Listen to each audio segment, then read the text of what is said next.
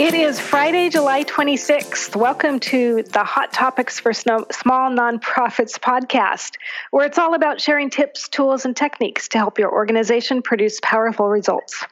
I'm Cindy Michael. I'm your host. And today we're talking about board transitions. If your group has a summer financial year start, you'll likely be transitioning your board soon. We're going to share the best practices for making this seamless, along with some important do's and don'ts today. So we're joined by Teri McIntyre, and Teri has 19 years of experience in the parent group world, along with a lot of additional volunteer experience with groups like the Northwest Youth Services, Girl Scouts, Run Like a Girl, Boys and Girls Club, and way more. She is an Uber volunteer. So having held nearly every board position possible, she's got a wealth of experience and knowledge that you can probably well imagine. She's going to share that with you today. So welcome, Teri.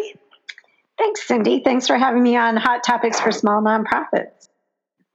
We're happy to have you here. So Teri, you and I both know that board transitions are inevitable. A lot of groups have bylaws that include term limits, and that means that there's a lot of changeover in boards. And there's a lot of good reasons for that turnover, but there are also some drawbacks. Some of the good reasons are that rotating that new board helps keep things fresh. In other words, things like new ideas, new energy, new perspective. It's also less likely that your group will become stale. Sometimes board members that stay in place for a long time can begin to experience groupthink. They start to govern out of self-interest. And sometimes their passion starts to wane, or they can become negative, which can be contagious, and they can eventually burn out, which we don't want to see. So while there are a lot of good reasons for those term limits, transitions often come with some degree of turmoil. And I'm curious if you would be willing to talk about how that can be addressed by both the incoming and the outgoing board. And while we're at it, what does a good handoff look like? Well, Cindy, the best practice for a good transition would be that each board member that is leaving their position have a binder with notes in it, kind of what their duties were, some of the things that they experienced while they were in that position that they can pass on to the new board member. And it's also really great to have the opportunity to meet with that new board member. It really helps with that transition when your outgoing secretary is able to pass off that binder and talk with you about some things to do during the meetings, how to do follow-ups and stuff like that. So that is one of the best things that can happen. And it's also really important that the board president follow up with each member. This way, the board president can make sure that people are getting the information that they need, that they're getting their questions answered that they need to have answered.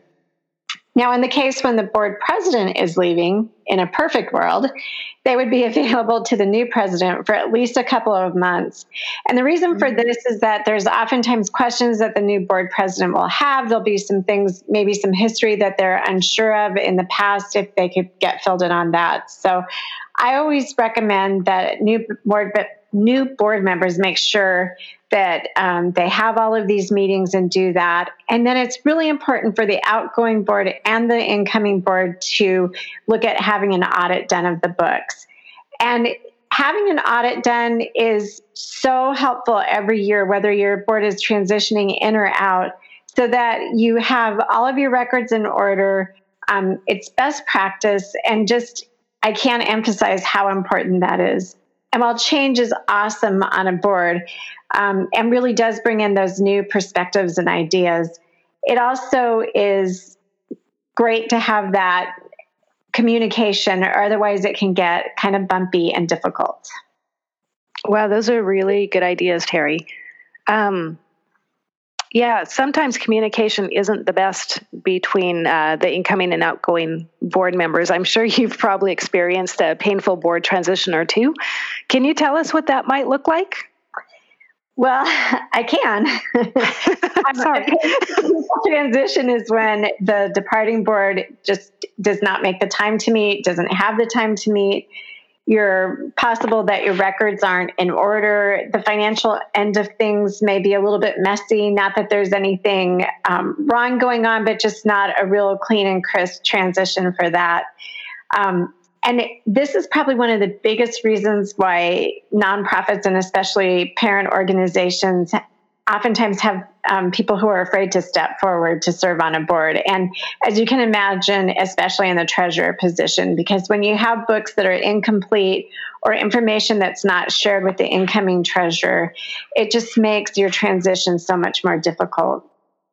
There is also, as an incoming board, it's really important to listen and to hear what the outgoing board is saying with you. And I can tell you, I took over on a board one time that was a mess. They didn't have their secretary's binder in order. The treasurer hadn't been posting any of their payments, didn't have receipts. And it took forever to recreate that. We probably put in over 80 hours of trying to recreate all those records. And we also found out that they had not filed their 990 with the IRS for 2 years. So having to redo all of that and work it out with the IRS. So that was my very first lesson of taking over a board and not requiring an audit prior to taking over the board. And so after that, I always made sure that an audit took place. Well, that sounds like a painful learning experience. Yes. So what can an incoming and an outgoing board do to ensure a good transition, in your opinion? So my opinion is that one of the number one things is just to have really good lines of open communication with each other and make sure that you're willing to share the information. Don't guard your information. It's not a secret of what's going on. It's just the best for both parties to just share your information, some of your experiences that you've had, things that you can make suggestions for how to make life easier for the new incoming board member. And for the incoming board members to really sit back and listen. And even if you have ideas for change and things that you want to do, listen to how things have gone so that you kind of also have that history to go along with it.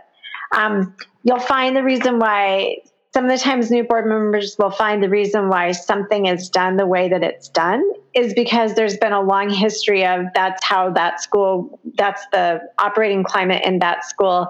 And you can always still try to make changes, but it's really great to listen to that experience from all of your former board members. When there's not communication or when people are unwilling to pass stuff on or don't have time for the new incoming people, that's when your new board members start to feel overwhelmed and like, what the heck have I gotten myself into? So I would say just trying to be as open as possible with each other and make yourself available so that the incoming board can always feel that they can reach out and ask you a question. That's great advice. So it's about the nonprofit, the group. It's not about the individuals and their attitudes or opinions, right? Exactly. We have to remember that. Exactly. Great. Yes. Good advice. Thank you so much, Teri. Thanks for being here today and taking the time to do this.